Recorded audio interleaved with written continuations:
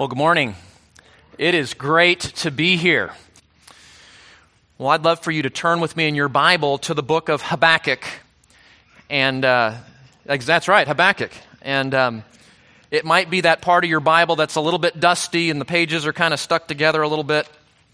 But I hope that Mr. Habakkuk will become a friend after our time today. Habakkuk. As you're turning there, let me ask you a question. Have you ever felt like God isn't making sense? What's He doing in the world? Why does He allow so much suffering, so much injustice, so much corruption? Do you ever feel like this? When will God just say, stop, enough? And why doesn't He stop it? If He's good, if He hates evil, why does He allow so much evil to exist? This last year, have you prayed something like this? Lord, how long is this going to go on? How long until life gets back to normal? How long until you act to fix the corruptions of society? How long until you heal the contentions in our country? How long will lawlessness reign? Well, look with me at Habakkuk chapter 1, verse 1. The oracle which Habakkuk the prophet saw. Listen to this. How long, O Lord, will I call for help and you will not hear? I cry out to you, violence, and yet you do not save. Why do you make me see iniquity and cause me to look on wickedness? Yes, destruction and violence are before me. Strife exists and contention arises. Therefore the law is ignored, and justice is never upheld. For the wicked surround the righteous, and therefore justice comes out perverted. Does that sound familiar? That was written over 2,600 years ago. And it's as relevant today as it was back then, isn't it? I was studying. I like to sometimes go to the restaurant and take my Bible and my notes, just do some studying outside of the office. I was sitting in a Texas barbecue place in our community, and I was sitting there, and the lady behind the desk said, oh, are you studying today? And I said, well, actually I am. I had my books and stuff. She said, well, what are you reading? I said, I'm reading Habakkuk. She looked at me like, what's that? And I looked at her and I said, in all truthfulness, I said, it's the most helpful book I've found to help me make sense of what happened last year. And then she looked at me kind of weird like, what's wrong with you, man? See, Habakkuk lived at a time in his country, the nation of Israel was divided. And you'll remember this from your biblical history. There was a time, the nation of Israel, God called His nation to be a light to the nations for His law and for His truth and to be that witness in the world. And yet we know that the Israelites, generation after generation, turned away from God. They turned away from Yahweh to worship other gods and serve other deities. And that got to the place where even in that great monarch with kings like David and Saul, that the country eventually became divided after that, to where literally there was a civil war resulting in a northern kingdom and a southern kingdom. And maybe you're about that time in your Bible reading plan when you're reading through 1st and 2nd Kings and 1st and 2nd Chronicles, and you're like, what is this all about? You know, bad king, bad king, bad king, good king, bad king. Right? Are you there? And it's a horrible time in history. And yet Habakkuk lived during a time of one of the good kings, a king named Josiah. You remember he was about 8 years old when he came to power. Now, I have an 11-year-old at home. I looked at it, what do you think about that? You know, becoming king at 8 years old. You're like, man, that'd be really cool, Dad. So you 8-year-olds out there, get to know Mr. Josiah, okay? So Josiah was one of the good kings. In fact, during his ministry, you'll remember that they were doing some renovations on the temple. And they're doing that, and they discovered a book, and they brought it to the king, and it was a book of the law, perhaps the book of Deuteronomy, or maybe it was the whole Torah, the whole 5 books of Moses.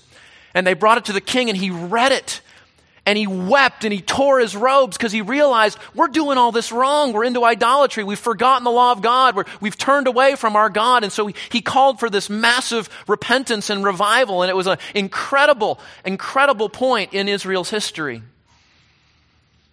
And then Josiah died, and a new king came to power and took it right back to the idolatry and in the injustice of the previous kings. And that's where Mr. Habakkuk is as we come to his book today. Once again, the nation is back in sin and in idolatry and in injustice.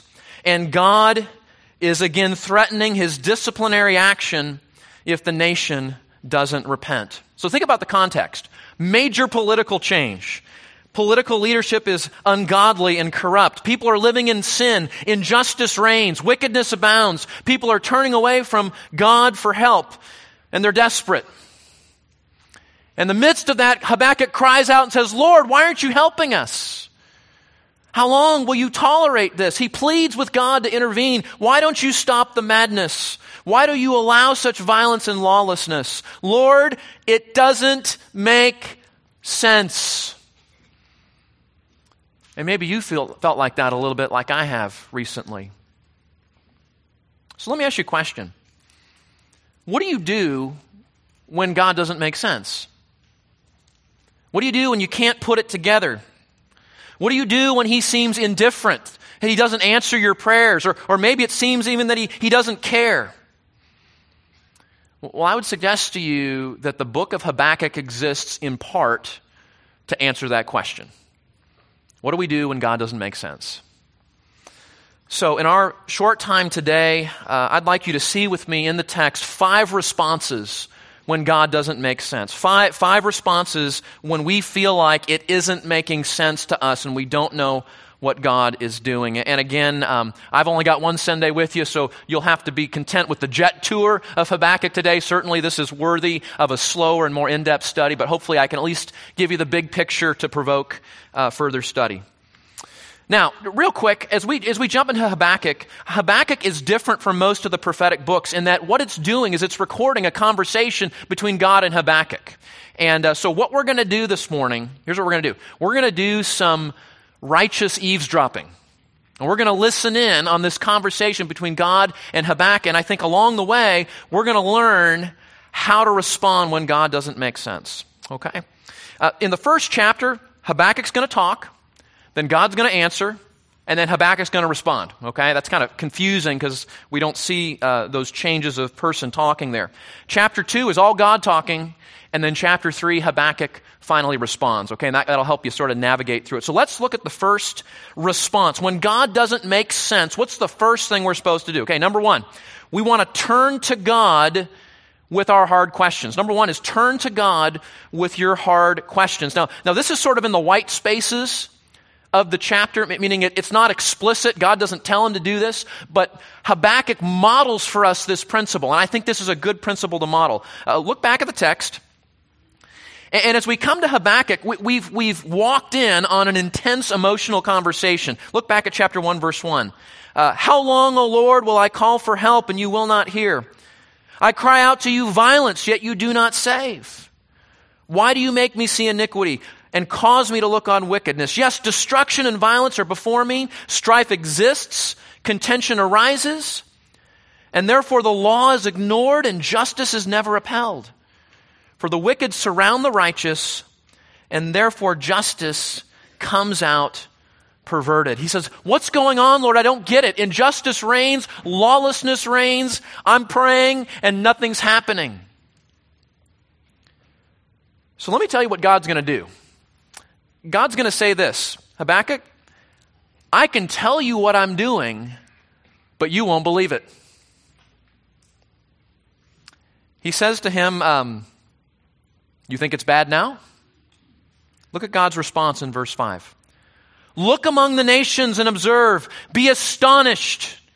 Wonder God says, because I am doing something in your days, and you would not believe it if you were told.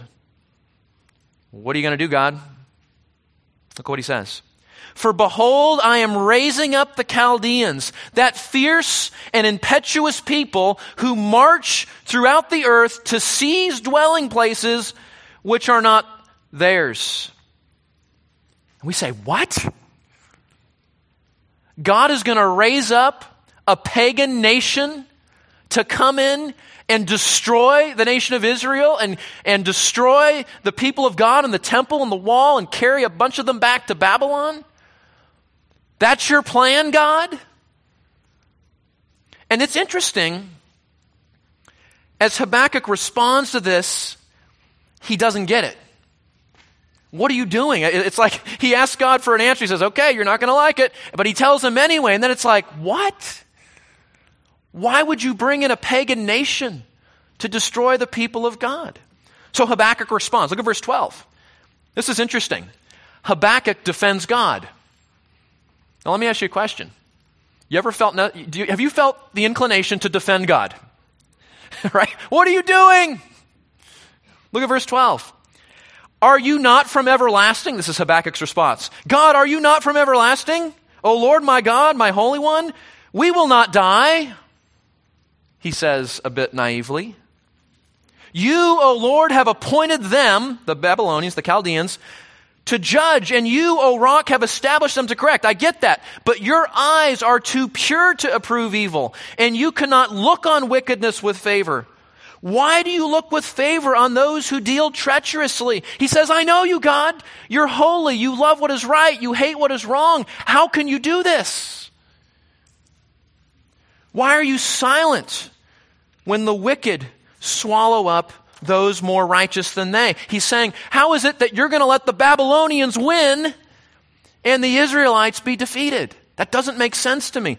Why have you made men like the fish of the sea, like creeping things without a ruler over them? The Chaldeans bring all of them up with a hook and drag them away with their net and gather them together in their fishing hook. I don't get it, God. How can you do this?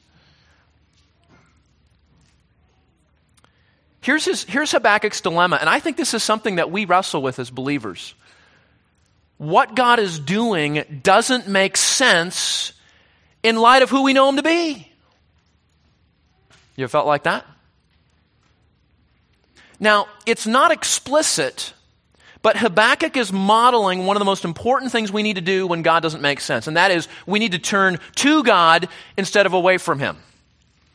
Pastor Shane just read Psalm 42 and Psalm 43. Those are lament psalms. And it's a great reminder. We see this in the Psalms. We see it in Job. We see it in the prophets. That when things get hard and things get difficult and you don't know what's going on, turn to God. Don't turn away from him. Bring him your questions. Bring him your doubts.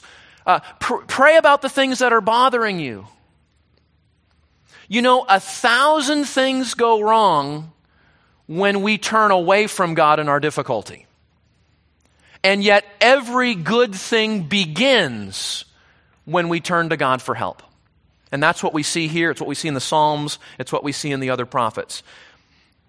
So this is our first principle. When God doesn't make sense, we need to turn to God for help. Can I just ask you, where do you turn when things don't make sense to you? It's one of the challenges of this text. Where are we turning? Who are we turning to? Okay, so that's where we're at. That's chapter 1. Habakkuk cries out to God. God responds. Habakkuk goes, I don't get it. That's even worse than I thought. How can you do this? It doesn't make sense in light of who I know you to be. And so then Habakkuk positions himself. Chapter 2, verse 1, he says, I'm going to stand my guard. I'm going to station myself, right? He's getting ready. I'm ready for God's answer. Verse 2, God answers. Then the Lord answered me and said, record the vision, inscribe it on tablets, that the one who reads it may run. For the vision is yet for the appointed time. It hastens toward the goal. It will not fall. Though it tarries, wait for it, and it certainly will come. He says, get ready, Habakkuk. Here it comes. Get ready to write it down, okay? Here's my answer. Verse 4. Behold, as for the proud one, his soul is not right within him, but the righteous will live by faith. That sounds familiar, doesn't it? You know that verse. That's our second principle. When God doesn't make sense, what's the first thing we're going to do? We're going to turn to God, right? What's the second thing we're going to do? We're going to choose to live by faith in the Lord. Choose to live by faith in the Lord. That's verse 4. The righteous will live by faith. You ready for this? When God doesn't make sense, believe the gospel. Trust what God is doing. Believe upon Him. Habakkuk reminds us here, actually God is reminding us through Habakkuk, that there are only two ways to live. Look back there. Behold, as for the proud one, that's a reference to Babylon, his soul is not right within him. See, there's only two ways to live. You can trust in yourself. You can try to make sense of it in your own thinking and your own understanding. Or what's the alternative? You trust by faith in the Lord. There's only two choices, right? You can trust yourself or you can trust the Lord. That sounds like Proverbs, right? Trust in the Lord with all your heart. Do not lean on your own understanding. Those are the two choices. And the proud one, Babylon, proud, puffed up, arrogant, rejecting Yahweh. But remember, the Israelites at this time in history, they were being just as proud, just as arrogant. They were rejecting their God. They were trusting in themselves. They were going their own way. And God here calls them back. When things don't make sense, choose to trust in the Lord. Choose to live by faith. Now, your Bible may have a little bit different rendering there. The verse is actually better translated, the righteous will live by his faithfulness. And don't let that mess you up. Don't let that confuse you. All that's saying is a believer lives in right relationship to God, not by faith acted one time, but by ongoing, trusting faith in the Lord. It's an ongoing act, not a one-time event. And this is really significant because what he's saying is we need to choose to trust in who God is when things don't make sense. Now, you know that this verse is quoted 3 times in the New Testament, isn't it? It's quoted in Romans chapter 1, verse 17. It's quoted in Galatians 3, verse 11. The Apostle Paul in both of those books demonstrates that a relationship with God has always been by grace alone, through faith alone, hasn't it? That's not a New Testament concept. Believers have always come to God in relationship through faith alone. And we understand even Old Testament believers who, like Habakkuk, who were trusting in God, that trust ultimately looked forward to the coming Messiah, where the gospel would be presented in its fullness. But we've always related to God. Believers have always related to God by grace alone, through faith alone. What's interesting is, and you may not know this, the third reference where this is used in the New Testament is Hebrews chapter 10, verse 38. And in that verse, this verse here, the righteous shall live by faith, is not quoted in regard to our conversion, our justification, our coming to Christ in that initial reconciliation with God. It's used in Hebrews for sanctification. That the way as believers we continue to relate to God, the way we continue to grow in our faith and grow in godliness and in our character is through faith. Faith is not something that we exercise once for salvation and then we move on to other things. No, faith is always the basis of how we relate to God. And especially when things get difficult, especially when things get hard, we have to choose to believe the gospel. And maybe it is, perhaps for some of you, that the reason life doesn't make sense and the reason you feel like you're spinning your wheels in despair and anxiety and frustration and you don't understand is that you've never come to that place in your life where you've turned from your sin and your own understanding to choose to trust in Jesus Christ alone for your salvation. But that's where hope begins. That's where faith begins, is in trusting in God alone. And of course, we understand ultimately that is a trust in the person and work of Jesus alone. But the point is the same. When God doesn't make sense, we choose to believe the gospel. We trust in the Lord. You say, that sounds pretty basic. It is. This isn't rocket science. This is Trust in the Lord with all your heart and do not lean on your own understanding. When God doesn't make sense, believe the gospel. Trust Him. When life seems out of control, when things seem desperate, where will you put your trust? I think that in all the challenges of life, God's really only asking us one question. I mean, you can just reduce God's exam for us has only one question on it in every circumstance, in every situation. Here it is. Will you trust me? Will you believe what I say? And that is the ultimate of what God is asking us, to trust Him.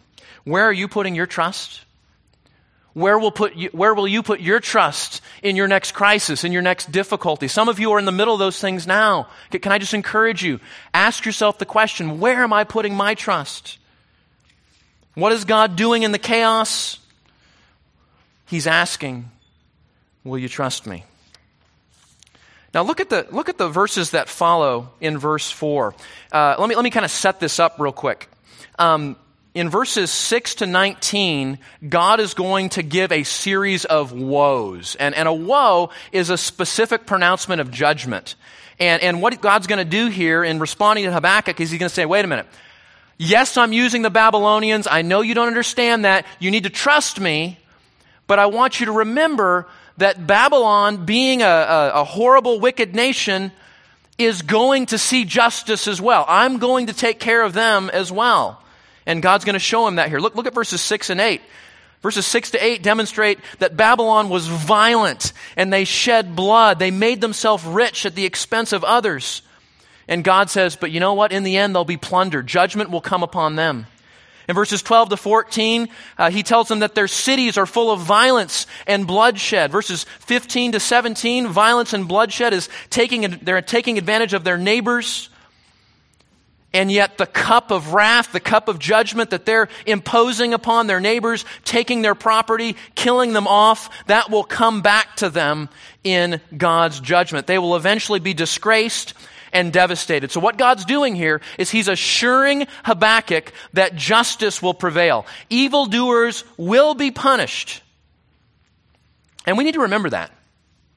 When we look out and when we see injustice, when we see lawlessness, when we see wickedness reigning, when good is called evil and evil is called good, we need to remember there is coming a day of judgment. God will right every wrong one day. And sometimes we get all anxious because we forget that when God doesn't make sense. But even beyond that, there's a greater purpose in terms of what God is working here. When God doesn't make sense, we need to remember a third response. A third response. Not just that God is going to bring judgment. We understand that. But here's the third response. That God's goal is to fill the earth with His glory. God's goal is to fill the earth with His glory. Look at verses 13 and 14 with me. This is God speaking. Is it not indeed from the Lord of hosts that people toil for fire? And nations grow weary for nothing? For the earth will be filled with the knowledge of the glory of the Lord as the waters cover the sea. Now, if you're like me, the first time I read that, I was like, what? What on earth does that mean? Okay, so let me take a stab on what this means because it's a little bit confusing. Here's what I think God is saying. He's saying this, look, peoples rise up and peoples get destroyed, right? You know, the Assyrians rise up and then Babylon takes over. The Greeks come up and then Rome takes over, right? Throughout civilization, there are empires that rise and then those empires fall. And God is saying, look, I'm behind all of that, right? I am sovereign over all of that. And people, they toil for fire. They grow weary for nothing. Why? God is wanting us to see that nations come and nations go. But in the end, all of that amounts to futility. Where is the Babylonian Empire today? Where is it? It's gone. The superpower of Habakkuk's time is gone. And that's the point, right?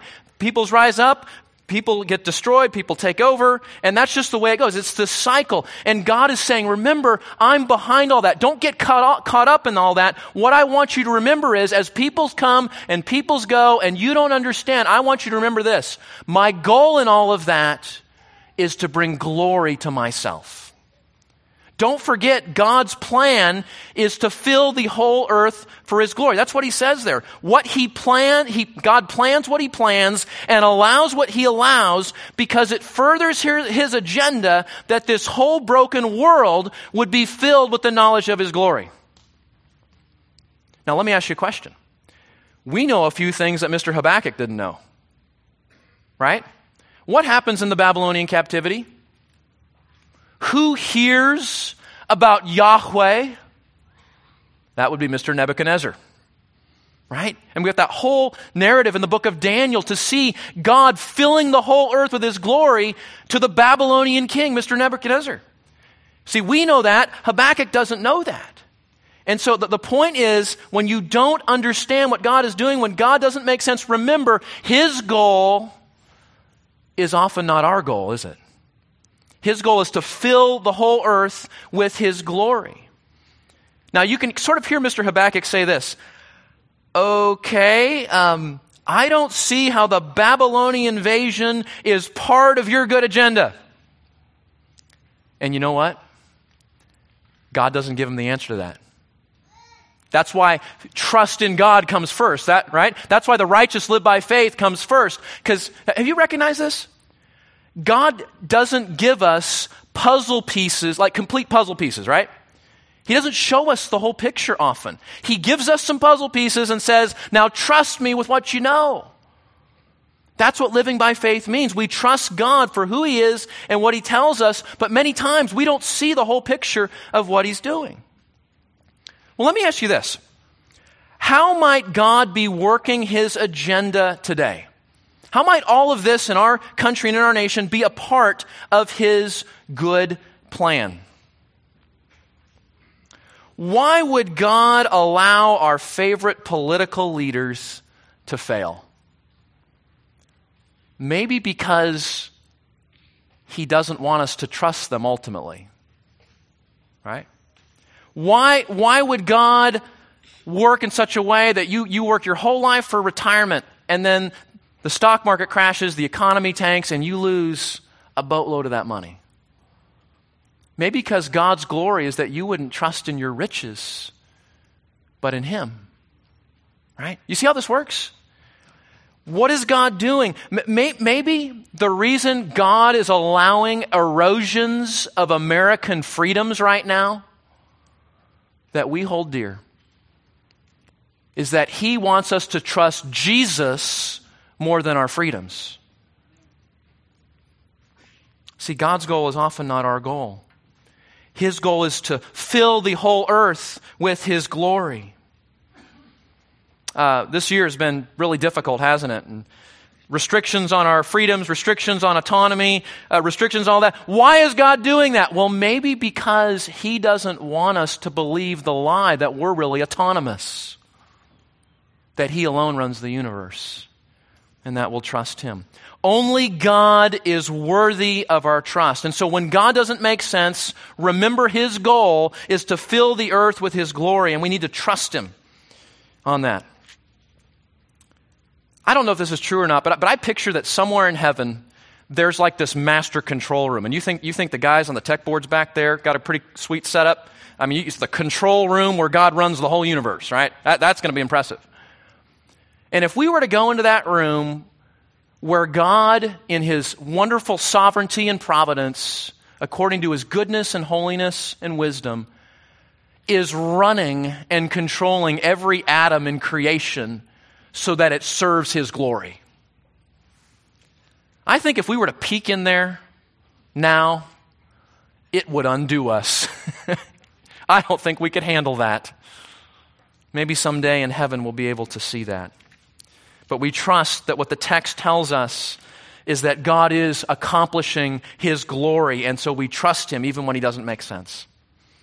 Well, there's one final woe here. Look at this in verse 18. When God doesn't make sense, This is our next response. When God doesn't make sense, be careful. Be careful. Have you noticed, I've noticed this about myself. When God doesn't make sense to me, when I don't understand what He's doing, I need to be very, very careful. Because when that's going on in my heart, I am prone to entertain things that I normally wouldn't entertain. I might be tempted to justify things that I normally wouldn't justify. We are very, very vulnerable when we're in a place where we don't feel like God makes sense, which is why we need this next point. Look at this, verse 18. Submit yourself to His supremacy. When God doesn't make sense, submit yourself to His supremacy. Look at verse 18 with me of chapter 2. What profit is the idol when his maker has carved it, or an image, a teacher of falsehood? For its maker trusts in his own handiwork, and when he fashions speechless idols. Verse 19. Woe to him who says to a piece of wood, awake, to a mute stone, arise. And God says this, and that's your teacher? This is what we call divinely inspired sarcasm here, okay? In case you're not missing that, okay? God's saying, you're going to make your hope a block of wood? There's no breath inside it at all. Verse 20, but the Lord is in His holy temple.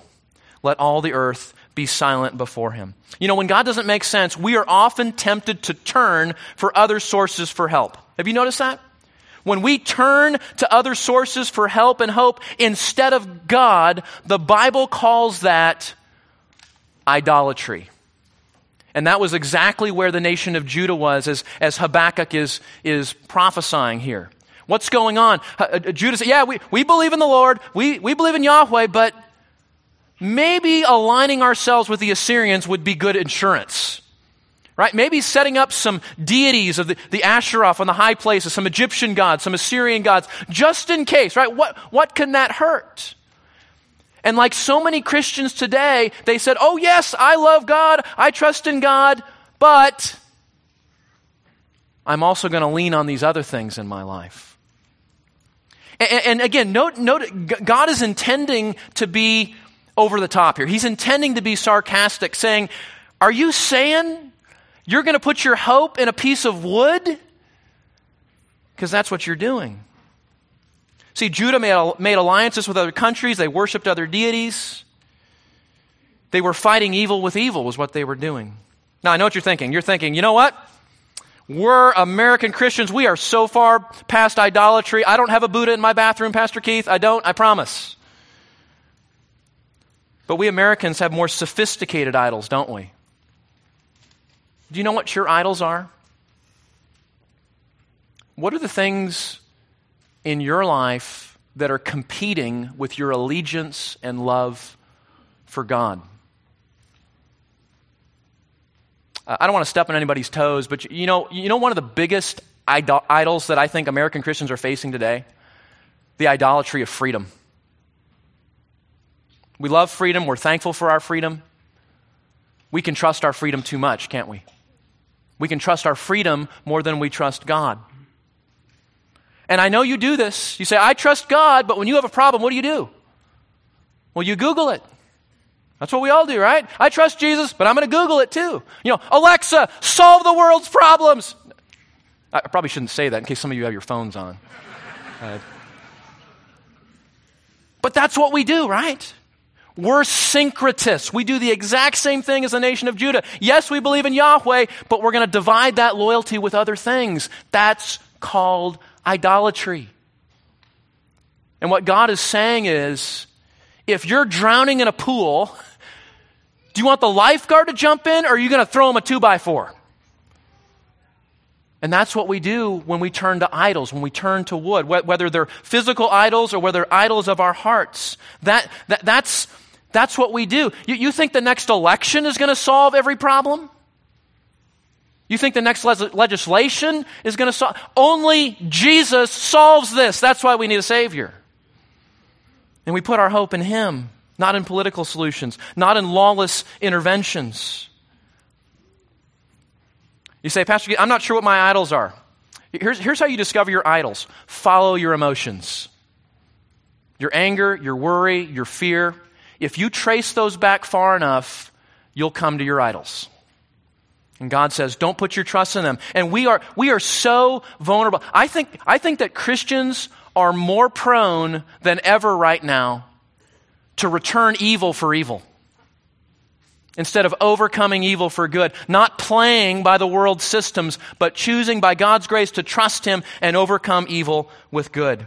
And God says in the midst of these idols, these blocks of wood, He says, remember this, look at the end of the verse 20 there, but the Lord is in His holy temple, let all the earth be silent before Him. He alone is God, He alone is worthy of our worship. We need to turn away from idolatry, turn away from false deities to Him. My historic spiritual hero is a man named John Newton. You know him as the writer of the hymn Amazing Grace. Listen to Newton. There is only one political maxim which comforts me, and it is this: the Lord reigns. Oh, that we would believe that and trust that and act on that. So God finishes speaking. Okay, that's chapter 2. God finishes speaking. We've seen several responses when God doesn't make sense. Submit to His supremacy. Don't trust in idols. Turn away. So God's done. What's Habakkuk going to do now? How is he going to respond? And this is the most amazing thing. You know, one of the joys of being an expositor is you just go to the next verse. That's what we do, right? And there's nothing novel. We just go to the verse and we explain it. We go to the next verse and we explain it. That's exposition. You never know. It's like a box of chocolates. You never know what you're going to get next. And you're not going to believe what Habakkuk does now. And this was what changed my heart in this text. How's Habakkuk going to respond? You know what he does?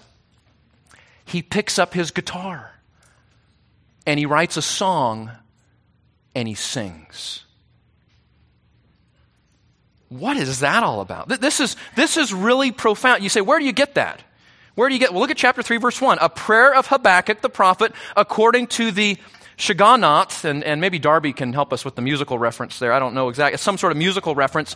But we know he writes a song, and we know he picks up a guitar. Why? Flip to the very end of the book. Look at chapter 3, very end of the book, verse 19. We get a musical reference. For the choir director on my stringed instruments. That tells us that all of chapter 3 is a song that Habakkuk wrote and played on some sort of guitar thing. Now, my oldest son is our musical expert in our family. He plays electric guitar. And so I asked him, what is this reference here? And he assured me that the stringed instruments is a Gibson Les Paul electric guitar. But I don't know if that's true.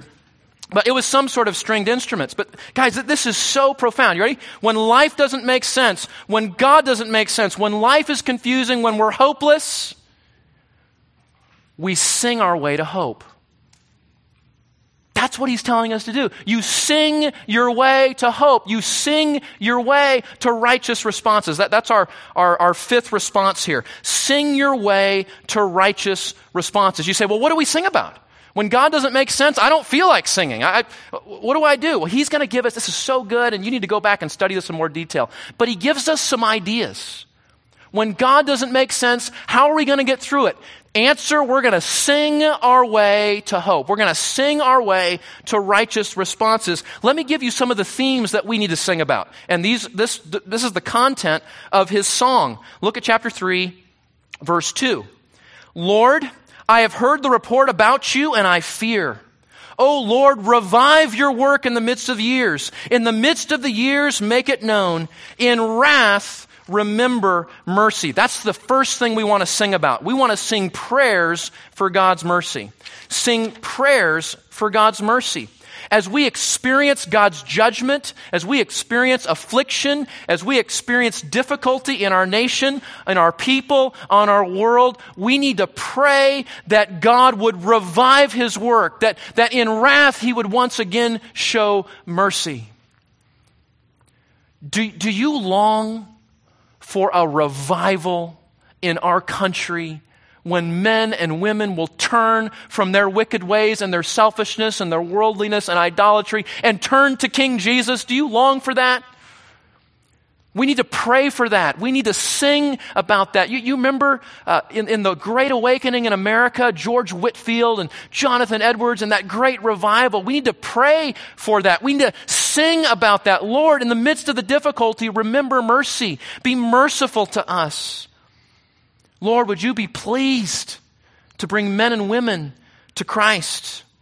We pray for mercy. That's the first thing we sing about. We pray for God to revive His work, to make it known, to pray for mercy in conversions and salvation in our land and in our hearts. We pray for the revival of our churches. So many churches are just worldly and they're following false gospels. And Lord, revive the church. Show mercy on your church that we might be effective for your kingdom.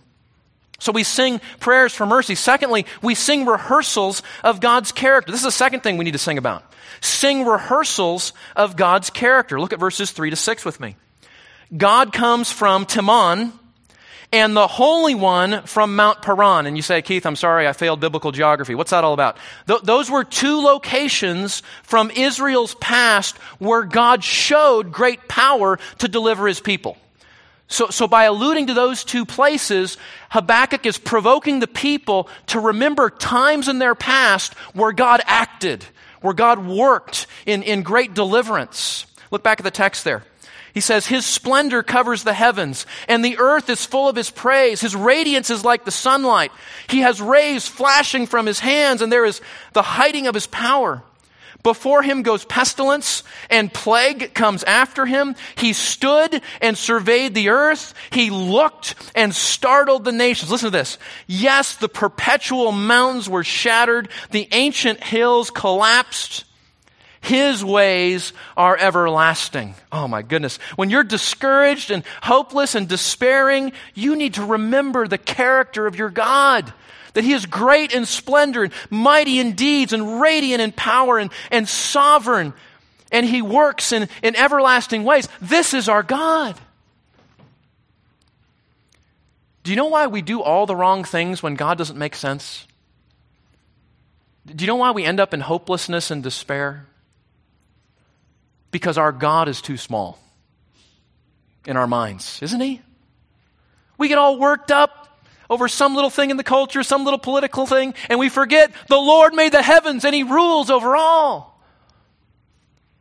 You say, how are we going to remember that God is big and He's great and He's powerful? How are we going to do that? We're going to sing about that. We're going to sing songs about the greatness of God and the power of God and the mercy of God. And doesn't music do something that's just amazing? I can read a systematic theology, and that's a worship. My God is great, and I'm learning about Him, or some title. But there's something that happens in the fact that God invented music for the people of God to sing His character and glorify Him. Music does something in our souls that nothing else does, doesn't it? And so we sing about the greatness of God, and that leads us to great thoughts of God, and that leads us to great hope and faith in God. And that's the point. Confess to you, I'll tell you that in a minute. Look at the third thing we need to sing about here. We need to sing, thirdly, about reminders of His coming judgment and salvation. Not just His character, not just His mercy. We need to sing about reminders of His coming judgment and salvation. Look at verse 7. This is a description of God coming in judgment, right? I saw the tents of Cushan under distress. The tent curtains of the land of Midian were trembling. Did the Lord rage against the rivers, or was your anger against the rivers? Or was your wrath against the sea, that you rode on your horses and on your chariots of salvation? Your bow was made bare, the rods of chastisement were sworn. This is God coming, a picture in His judgment now. You cleaved the earth with rivers, the mountains saw you and quaked. The downpour of the waters swept by. The deep uttered forth its voice. It lifted high its hands. Listen to this. The sun and moon stood in their places, and then they went away at the light of your arrows. Even the luminaries respond when God comes in judgment. At the radiance of your gleaming spear, in your indignation, you marched through the earth. In anger, you trampled the nations. Wow. You went forth for the salvation of your people, for the salvation of your anointed. You struck the head of the house of evil, hang on, this is PG, to lay him open from thigh to neck. You pierced with his own spears the head of his throngs. They stormed in to scatter us. Their exultation was like those who devour the oppressed in secret. You trampled on the sea with your horses and on the surge of many waters. Why does Habakkuk go into this big graphic description of how God's judgment will be awesome one day? Because we need to sing about that and remember that, to remember when we see injustice in the world and wickedness in the world and it seems like ungodliness is winning, we need to sing about the fact that one day God's going to fix all that. He's going to bring every matter to judgment, and it will be an unspeakably horrible day for all people that are not in Christ. And that day comes. Judgment is coming. God will end the wickedness and injustice. But notice, in the midst of that, he doesn't just say, remember the judgment. He also comes what? To save his people, right? God has not forgotten his people. Look back there. You went forth for the salvation of your people, for the salvation of your anointed. See, God has not forgotten his people. God is coming to both judge and to save, to condemn and to redeem. And we need to sing about both of those, so that we don't lose heart and forget. There's a fourth thing we need to sing about. Sing your heart quiet for coming trouble. Sing your heart quiet for coming trouble. Look at verse 16. Habakkuk, in singing, right, he says, I heard, and my inward parts trembled, and the sound of my lips quivered. Decay enters my bones, and in my place I tremble, because I must wait quietly for the day of distress, for the people to arise who will invade us. Here's what he's saying. God just told Habakkuk that things are going to get worse before they get better, right? The Babylonians are going to invade. And Habakkuk just says very honestly, you know what? That's a potential temptation to worry and fear and to be anxious. So what does he say? What do you do when you're tempted as things get worse? You fear the future, what's going to happen in our country? You know, some of you had kids and grandkids. You're thinking, what sort of world are they going to grow up in? What's it going to be like when I'm gone for my kids, for my grandkids? Things seem to be getting worse. How do we respond when that little nugget of anxiety takes root in our heart? Here's what Habakkuk says. You need to sing your heart quiet. Sing your heart to peace. Sing psalms. Sing biblical songs that tune your heart to peace. That's what Psalm 42 and Psalm 43 are about. Why are you in despair, O my soul? Hope in God. The psalmist is saying you need to sing to yourself, preach to yourself until your heart is quiet again. And I will confess to you that I have a playlist, a music playlist, that when I can't get my heart in check, I listen to that playlist. And it's got just a few songs on it, and there's something about the words and the music that soothes my heart from anxiety to rest and to be at peace with the Lord. That's what music does. There's one last thing that Mr. Habakkuk sings about, and I think we need to sing about it as we sing our way to hope. We need to sing and worship when all seems hopeless. Sing and worship when all seems hopeless. Look at verses 17 and following. This is the part of Habakkuk that you know, right? Though the fig tree does not blossom, and there be no fruit on the vines, though the yield of the olive should fail, and the fields produce no food, though the flock should be cut off from the fold, and there be no cattle in the stalls, yet I will exult in the Lord. I will rejoice in the God of my salvation. For the Lord God is my strength, and he has made my feet like hinds' feet, and makes me to walk on my high places. Let me ask you this question. When you have no human reason to do so, will you worship? That's what he's saying. When everything's gone wrong, when all the plans have gone the wrong way, when wickedness and ungodliness is reigning, when righteousness is losing, when trial and difficulty and affliction, when you have no human reason for hope, will you choose to worship your God and trust him? That's what he calls us to do. You know, Christians have always sung their way to hope. They have. Remember Paul and Silas in jail? What were they doing?